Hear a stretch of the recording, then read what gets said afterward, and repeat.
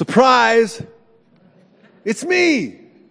I know the mask threw you off there. So, and, I sat in a different place just to kind of, throw you off there. The truth of the matter is, if I sit here, it cuts off the camera in the back, and it cuts off half the worship team. So I had to make that adjustment for this service. So,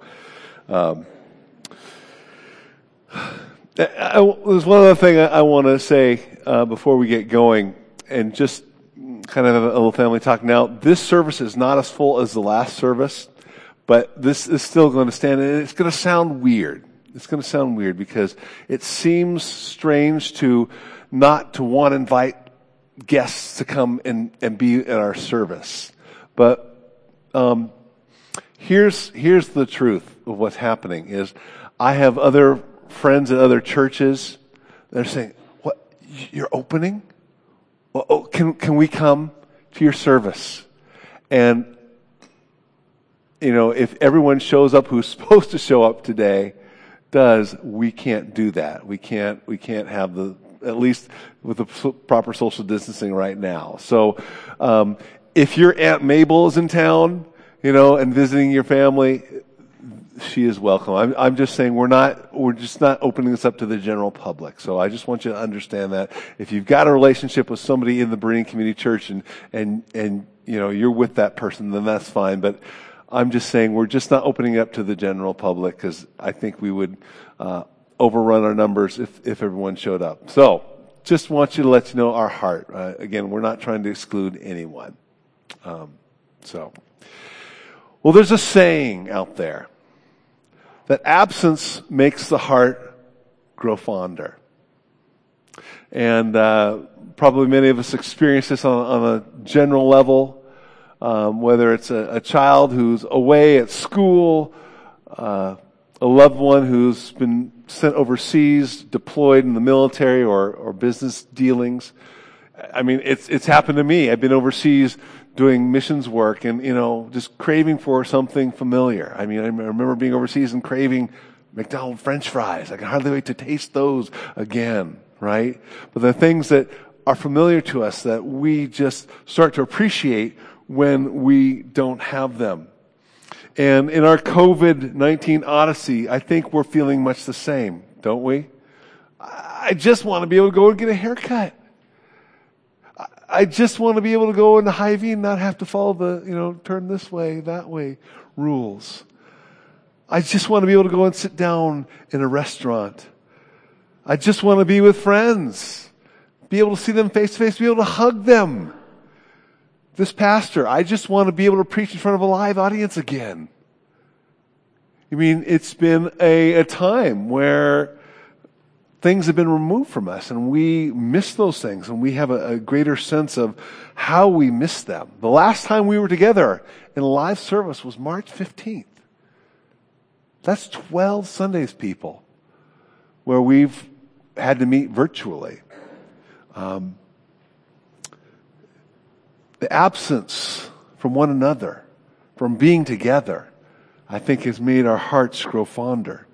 And maybe it's changed a little bit of our thinking. Maybe at moments we thought, well, I have to go to church. No, I get to go to church. Kind of changes that perspective. Yeah, as already been mentioned, in the midst of this time where we've been physically removed from each other, God has been gracious and faithful to meet us, to even bless us, and advance His kingdom, even in the midst of the restrictions that we've experienced. So today, I want to look at a passage in a situation that's much like our own. And if you have your Bibles, we're going to be in Psalm 126. Psalm 126. And even though what these people experienced was a greater length of time, I think we can find ourselves relating to what the psalmist writes about, the people of God. So let's just read this together. It's a shorter psalm, but I think it will speak to our hearts. So let's read it together. A song of ascents. When the Lord brought back the captives of Zion, we were like men who dreamed. Our mouths were filled with laughter, our tongues with songs of joy. And when it was said among the nations, the Lord has done great things for them. The Lord has done great things for us, and we are filled with joy. Restore our fortunes, O Lord, like streams in the Negev. Those who sow with tears will reap with songs of joy. And he who goes out weeping, carrying seeds to sow, will return with songs of joy, carrying sheaves with him. So let me pray for us, and then we'll dig into this word for us today. So Lord, we certainly celebrate the fact that you have brought us back together, and you've been faithful to us in this season.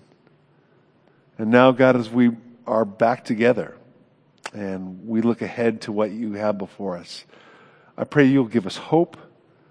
I pray that you will encourage us from your word here today and help us to see with clarity the next steps, even if they're just heart attitudes or an attitude of faith. So we worship you. We praise you, God, for your faithfulness to us. And we praise you for your faithfulness to us in Jesus Christ. And it's in his name we pray these things. Amen. So, if you grew up in the church, you might have grown up singing an old gospel song called Bringing in the Sheaves. Anyone sing that song? Raise your hand if you sang that song. And you go, what is that about? This is the psalm that song came from.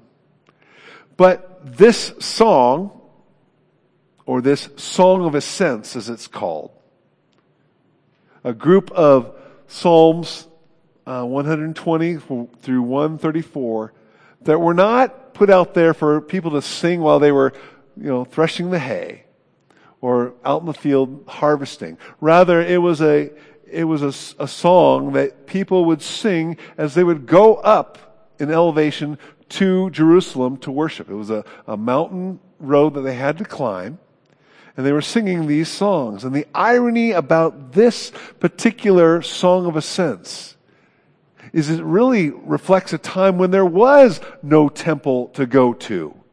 It was removed for a period. They were stripped of a place to go to worship. You see, in 587 BC, the Babylonian king Nebuchadnezzar came and he finally fully sacked Jerusalem. He took the Davidic king on the throne, Jehoiakim, and punished him severely, put out his eyes, slaughtered all of his children in front of him.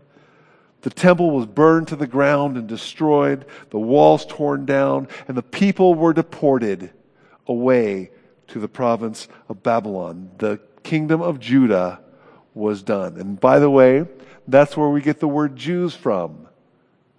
These people were the people of Judah. They were Jews. And maybe you don't know that, but they're spelled differently. But phonetically, that's where that comes from. But they were in exile, stripped from their native land, stripped from their place of worship. Even if they could go, there was no place to go to. And they were stripped of their way of life. Does that sound familiar to us? We feel like a little bit of our way of life has been stripped from us. And even worse, is you had some false prophets telling them it's only going to be a little while. 3-4 years, and it'll be all over. And then God comes to the prophet Jeremiah and says, No, I've got some good plans for you, but it's going to be 70 years. So here's what he says, and it's a familiar passage to us actually. Jeremiah 29 verses 10 through 11. This is what the Lord says. When 70 years are completed for Babylon, I will come to you and fulfill my good promise to bring you back to this place. For I know the plans I have for you, declares the Lord. Plans to prosper you, not to harm you. Plans to give you a future and to hope. We're real familiar with verse 11, but the context is verse 10. 70 years. 70 years until full restoration. In the waiting, though, God has not abandoned them. He says, I've got a plan for you. I've got a promise for you. I'm going to prosper you. I've got a future for you. There's a hope for you. I'm with you even in the exile. As it turns out, though, they didn't have to wait 70 years in order to start returning to the land. You see, in 538 BC, Cyrus the Great, who was the king of the Persian Median Empire, he issues a decree that the Jews can return back to their native land. They can go back to Jerusalem. In fact, they can go back to rebuild the temple. And some of those Jews return, and that's what this psalm is about.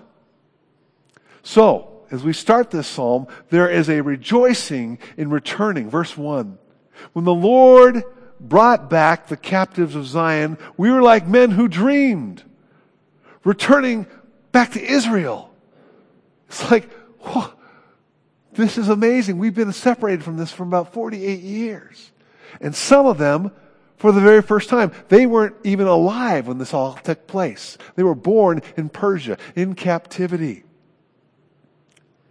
They seemed like, man, it's an alternate reality. I can't believe it. We're free. We're set free to return. Conversely, maybe we feel like we're living in an alternate reality. Like we're in a bad dream, a nightmare, if you will. But it's ending, and the result is rejoicing. Verse 2, our mouths were filled with laughter, our tongues with songs of joy.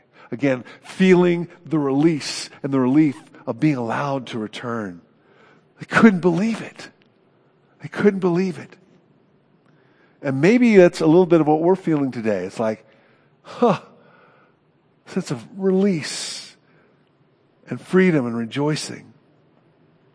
But what's interesting, what happens next in the second half of verse 2, listen to this, is recognition by the nations of God's goodness to his people. Recognition by the nations of God's goodness to his people. Second half of verse 2. Then it was said among the nations, the Lord has done great things for them. You see, when Judah was absorbed into the Babylonian Empire and into the Persian Empire, the other nations who were part of that empire were watching. What's going to happen to those guys? Are they going to be wiped out? Are they going to be absorbed? What's going to happen? God protected them during that time of exile. He even allowed them to thrive. If you read in the book of Daniel, Shadrach, Meshach, and Abednego, they became high officials in the Babylonian Empire. They actually thrived in that situation. And even though there were moments where they were called to enter into idolatry, God saved them from that. The big statue that Nebuchadnezzar said bow down to. And Shadrach, Meshach, and Abednego said no. They were thrown into the furnace and God preserved them. And all of a sudden it turned back into glory. Like, their God has something going for him. So they've been preserved. They've been protected. They haven't been absorbed into the culture. They maintain their faith. They maintain their identity. And now that Cyrus has allowed them to return, they're being released for a state-sponsored rebuilding program of the temple. If you read the first chapter of Ezra, Cyrus makes this proclamation that the God of heaven has commanded me to rebuild his temple. And so I command that all the Jews be released to their homeland, and that gold and timbers and silver be given by the state, by the way, in order for this temple to be rebuilt. That's amazing.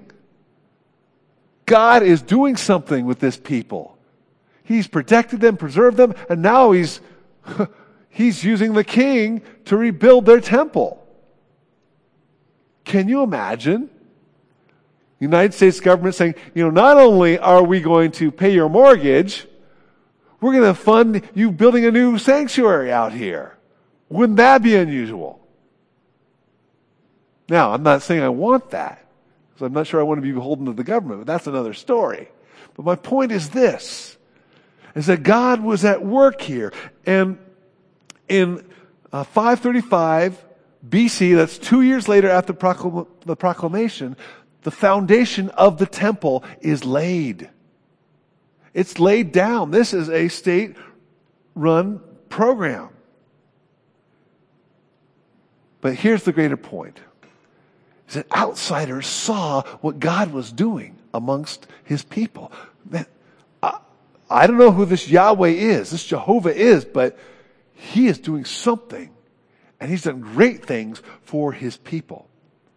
You know, during this COVID-19 crisis, I've been on multiple Zoom meetings, as many of you have, but a lot with my contemporary pastors, my cohorts, or my colleagues, and we talk about various things, but eventually the subject of finances comes up.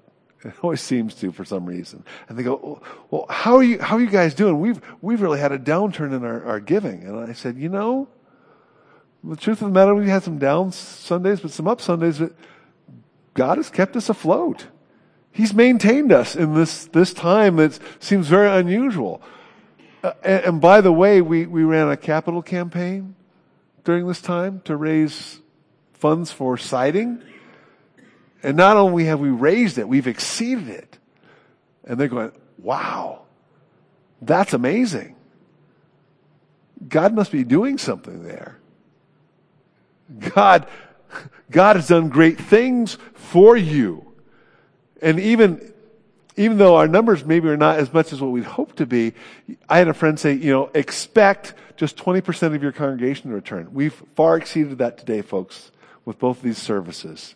Far exceeded that. So while this is kind of a Spartan crowd for a normal Sunday, the total of this today, both services, is far beyond earthly expectations. God is doing something. And this leads to recognition by God's people of his goodness to them.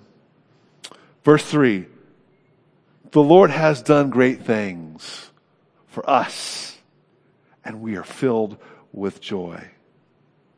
For the Jews, it was his faithfulness, his preservation, their prosperity, his sovereignty over the nations for their benefit to rebuild the temple.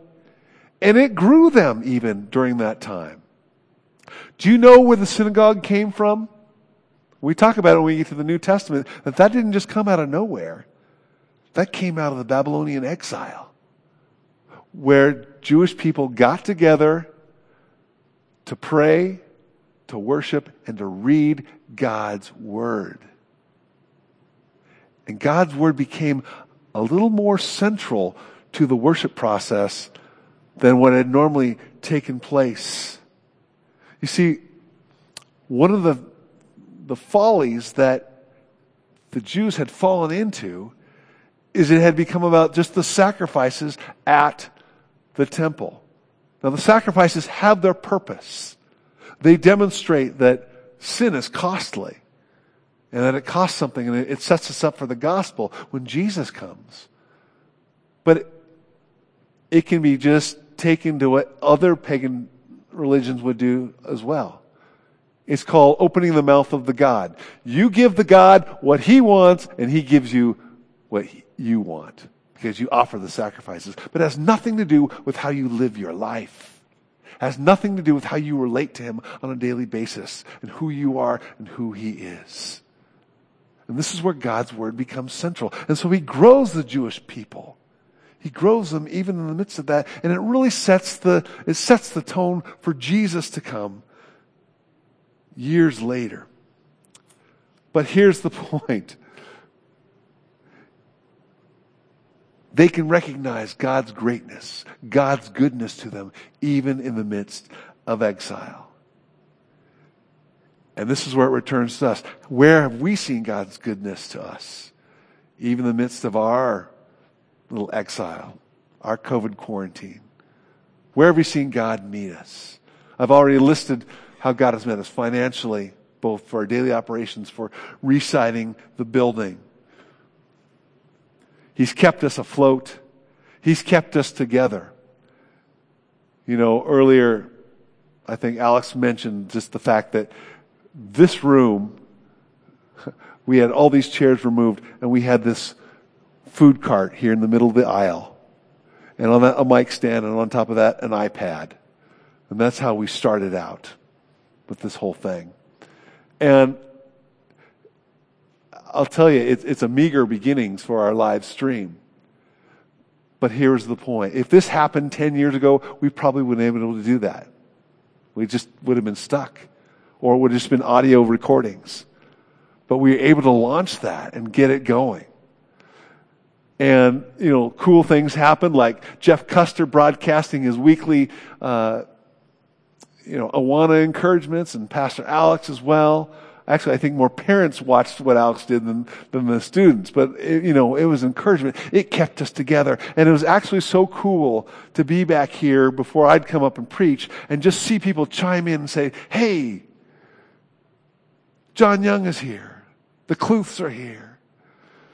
The Nordines are here. It's just like the Nordlands are here. It's just, we would just feel like, I know we're not together, but there's a sense of we're gathering together. And that was amazing. And then Alex has the bright idea, says, we could do this better.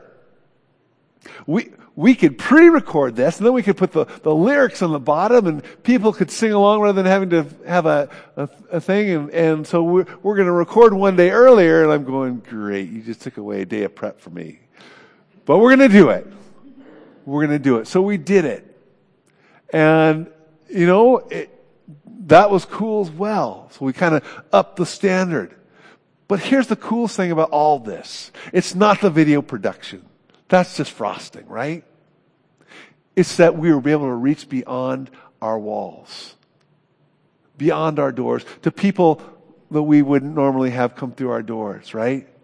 So whether it's somebody in your Facebook group here locally checking us out, or whether it was somebody overseas in the Congo, our Meg brothers and sisters, right? Or last week I saw one of our Haitian brothers and sisters from the orphanage viewing us as well. It's like, man, this is so cool. We're reaching way beyond that, and God is growing us.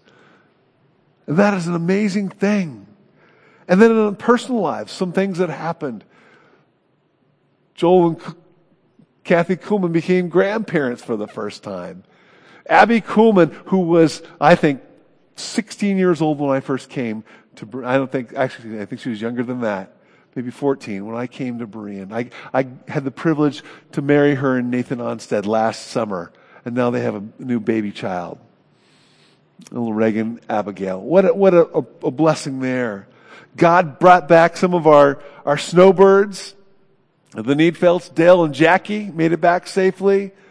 The Nagels came back. And you know what else? In the midst of this COVID crisis, as far as I know, not one Berean person has contracted the COVID virus. Some of us have been maybe working with folks, but none of us have contracted it. God has protected us. So God has been good to us. In a season where we could have diminished, rather God has maintained us and even done great things through us and for us. But then this psalm kind of changes channels, or kind of looks to the future.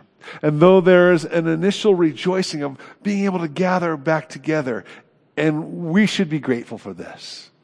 But like our current situations, things are far from being fully restored. This is not where we want to be. There's more work to be done, and there's a crying out to God who has set these things in motion, because He ultimately is our only hope. So pick it up at verse 4. Restore our fortunes, O Lord, like streams in the Negev. And this is the second half of this psalm, God's restoration in returning. God's restoration in returning. Restore our fortunes, O Lord. For these Jews returning to the land, they're returning to a temple that is completely burnt to the ground. Rocks and rubble. Their wall that protects them has been broken down. And there are people groups around them that are not really happy that they've returned. There's a sense of vulnerability there. And while people returned, Jews returned, not everybody returned. Not as many as they hoped.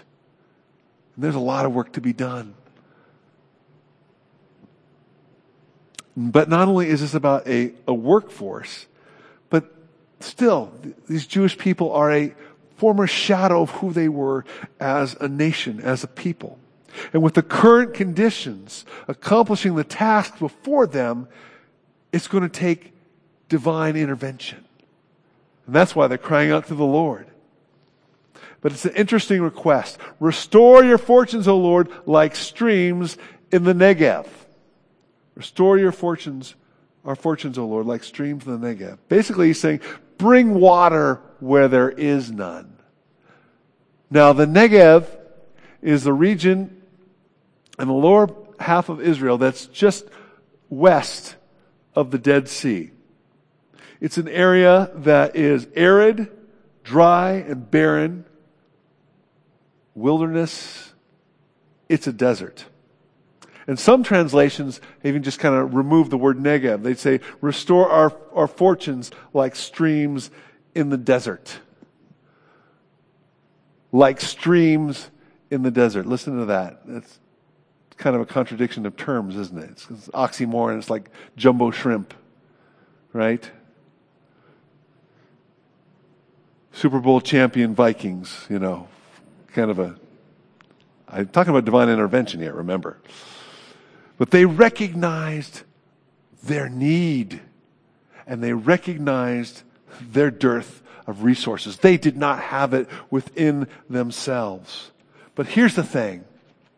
If you're a student of how God deals with His people, He has an amazing track record of doing some of His best work in the wilderness. And there's something that is true about this region of the Negev specifically. And this is why I'm kind of insisting on keeping it here. During the rainy season in that area, the ground is so dry that when it starts to rain, it doesn't actually absorb the water.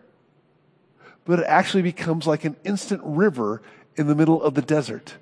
Like a flash flood, and tour buses, if they're not careful, can get washed away when they're driving in that region during the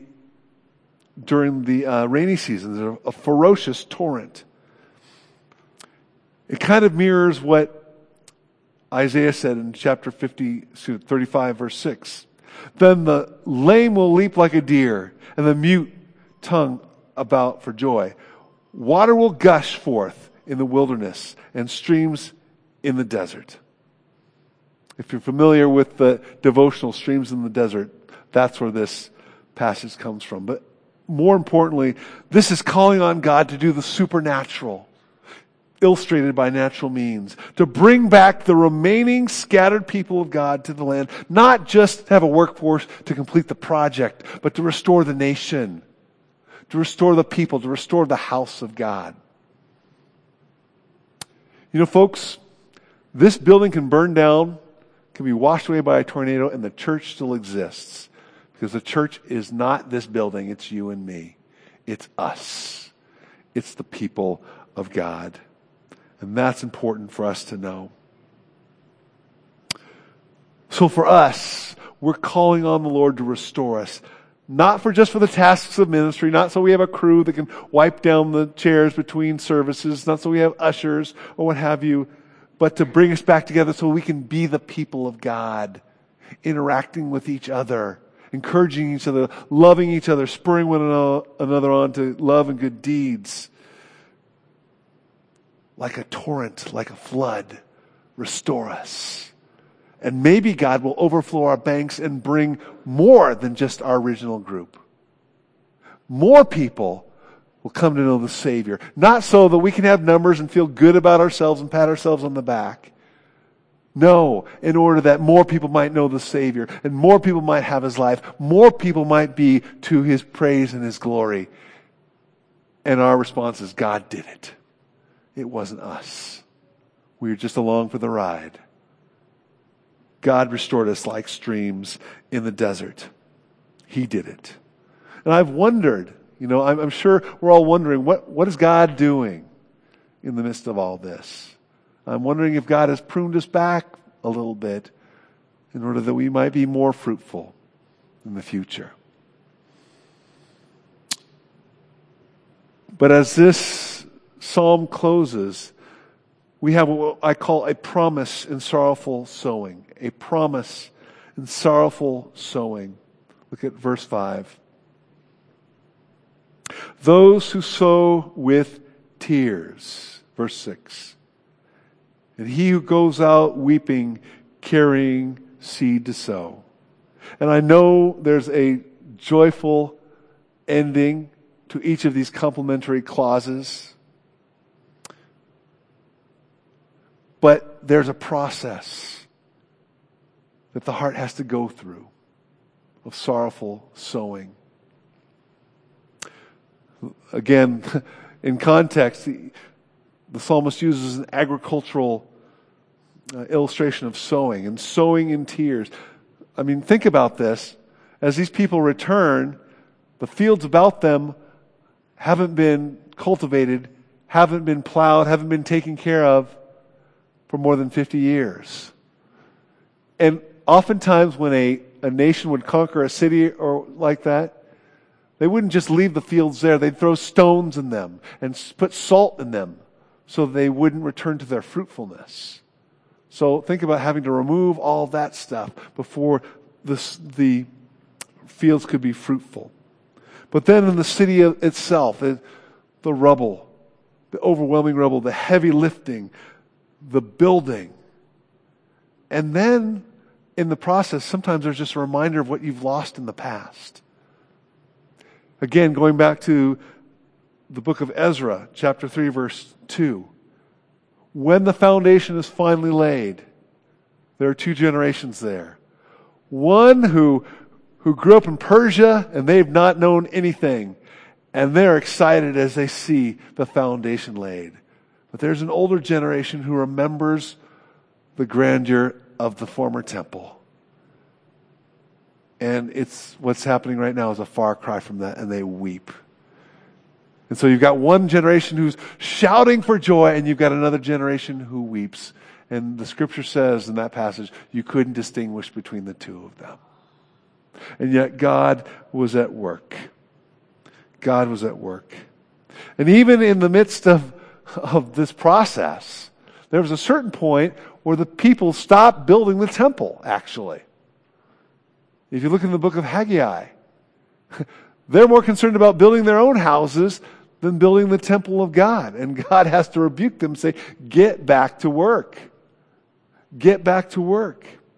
But here's my point. From the point where the foundation was laid and when the temple is complete, it was 20 years.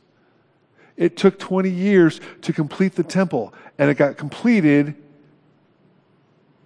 in 516 BC, 70 years from when the temple was destroyed. Within all of that.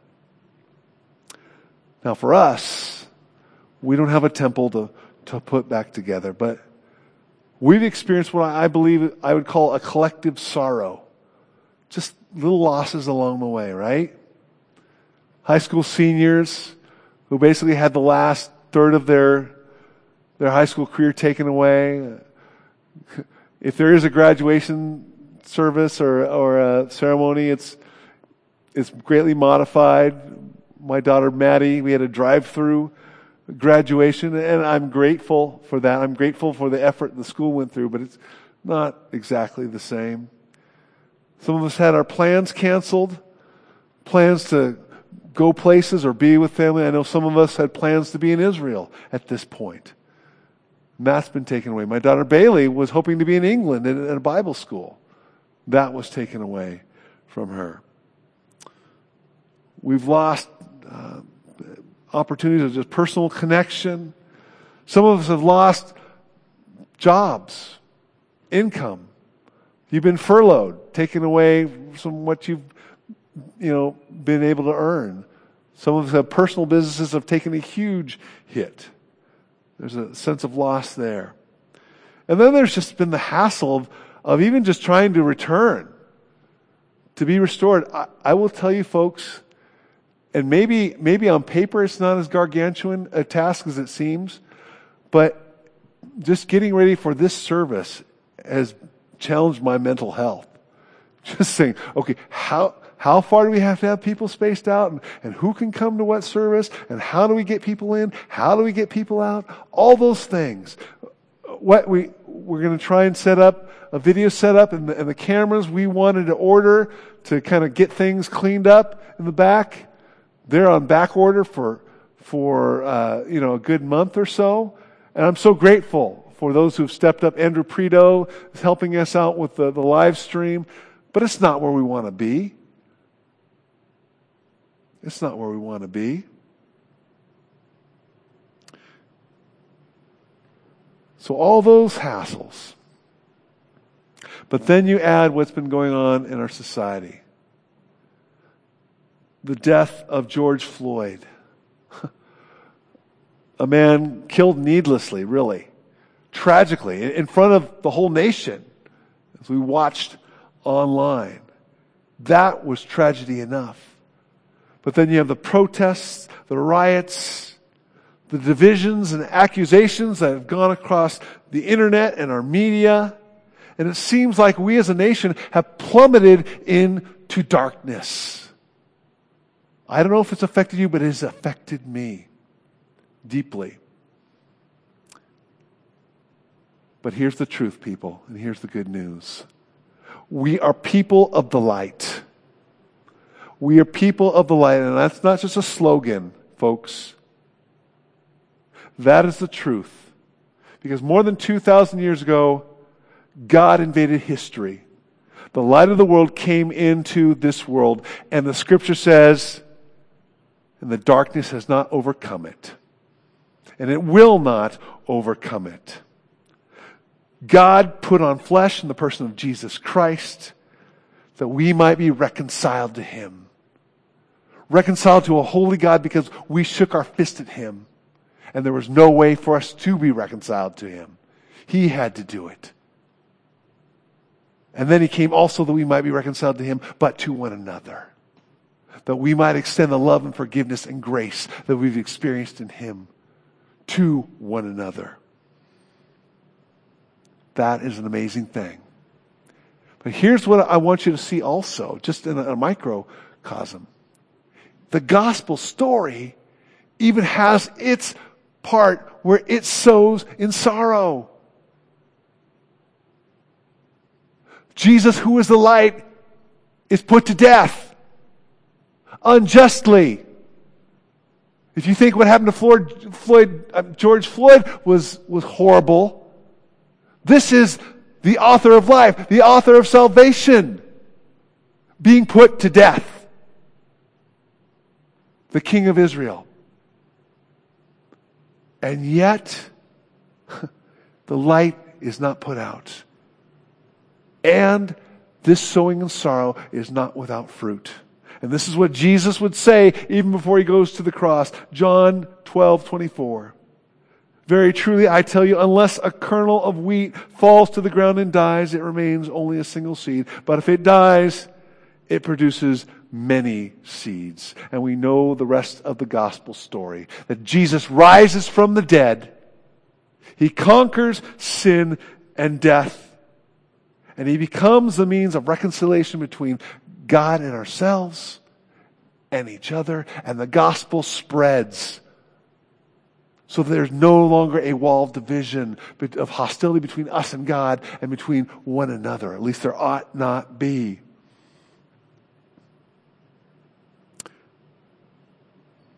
And He becomes the means of transformation.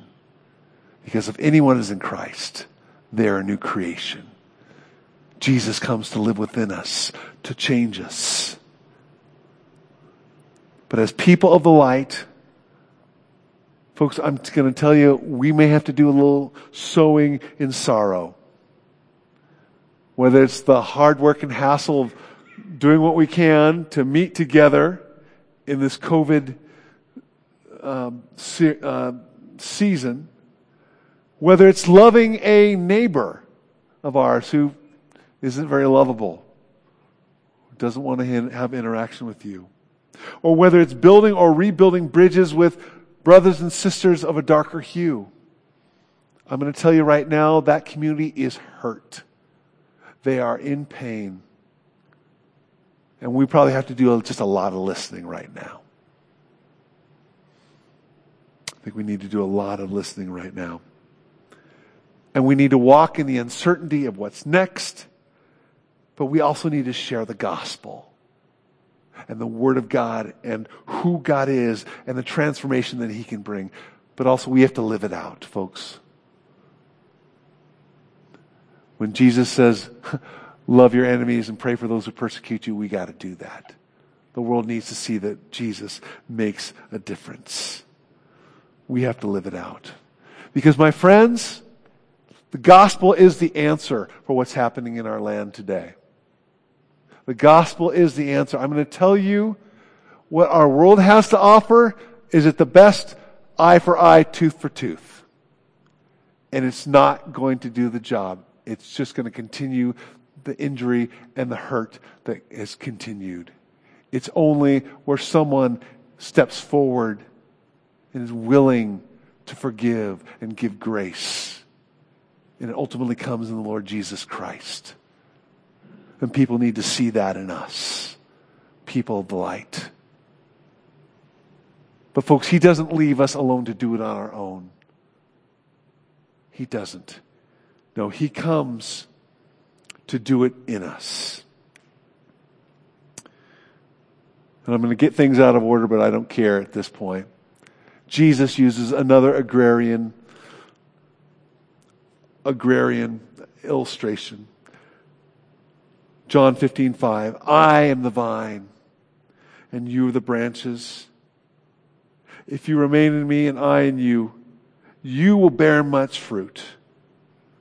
He said again, if you remain in me, or if you abide in me and I in you, you will bear much fruit. But apart from me, you can do nothing. You cannot be fleshly generated. You see, what I'm calling us to in sorrowful sowing is not me just pulling up my bootstraps. It is abiding in Jesus and saying, Jesus, you've got to do this in me. Because everything in my flesh is crying out to do something different. But here's the thing. There's a promise of joy in fruit. Let's go back to verses 5 and 6. Those who sow with tears will reap with songs of joy, and he who goes out weeping, carrying seeds to sow, will return with songs of joy, carrying sheaves with him. That's the promise of what God wants to do in us, even in sorrowful sowing. You do the sowing, and I'll bring back joy. You do the sowing, and I'll bring back sheaves of abundant fruit through you. That's the promise. That's what we have to grab onto and hold on to, people. So right now, it's kind of an interesting time. Let's be present. Let's rejoice that God has brought us back together. We can rejoice in that. But also realize we've got a little heavy lifting to do. We've got some work to do. We've got some sowing and maybe in sorrow to do. But it's going to be worth it. Because it's going to make us joyful in the result, and he's going to bring fruit from it. And again, it will be what he has done in us and through us, and not ourselves. That is the promise of this passage. Sowing in sorrow, reaping in joy and in fruit. So, I'm going to invite the worship team up to close us here. And we're going to do a little rejoicing as God has brought us back. So, Lord God, I'm grateful for this word to us, this encouragement. And Lord, it's going to, again, have to be your divine provision, your divine help that is at work within us. Both to bring us back together as a congregation and to be the people of light you've called us to be in this city, in this community, in this world. But Lord, again, it's not dependent upon us, it's dependent upon you. Where we need to join you is in abiding with you. So give us grace to do that, Lord. I am grateful for the great things you've done for us. And we look forward to the great things you're going to do in us and through us in the future. Not because we're a great people, but because you are a great God. So Lord Jesus, it's your name I pray these things. Amen.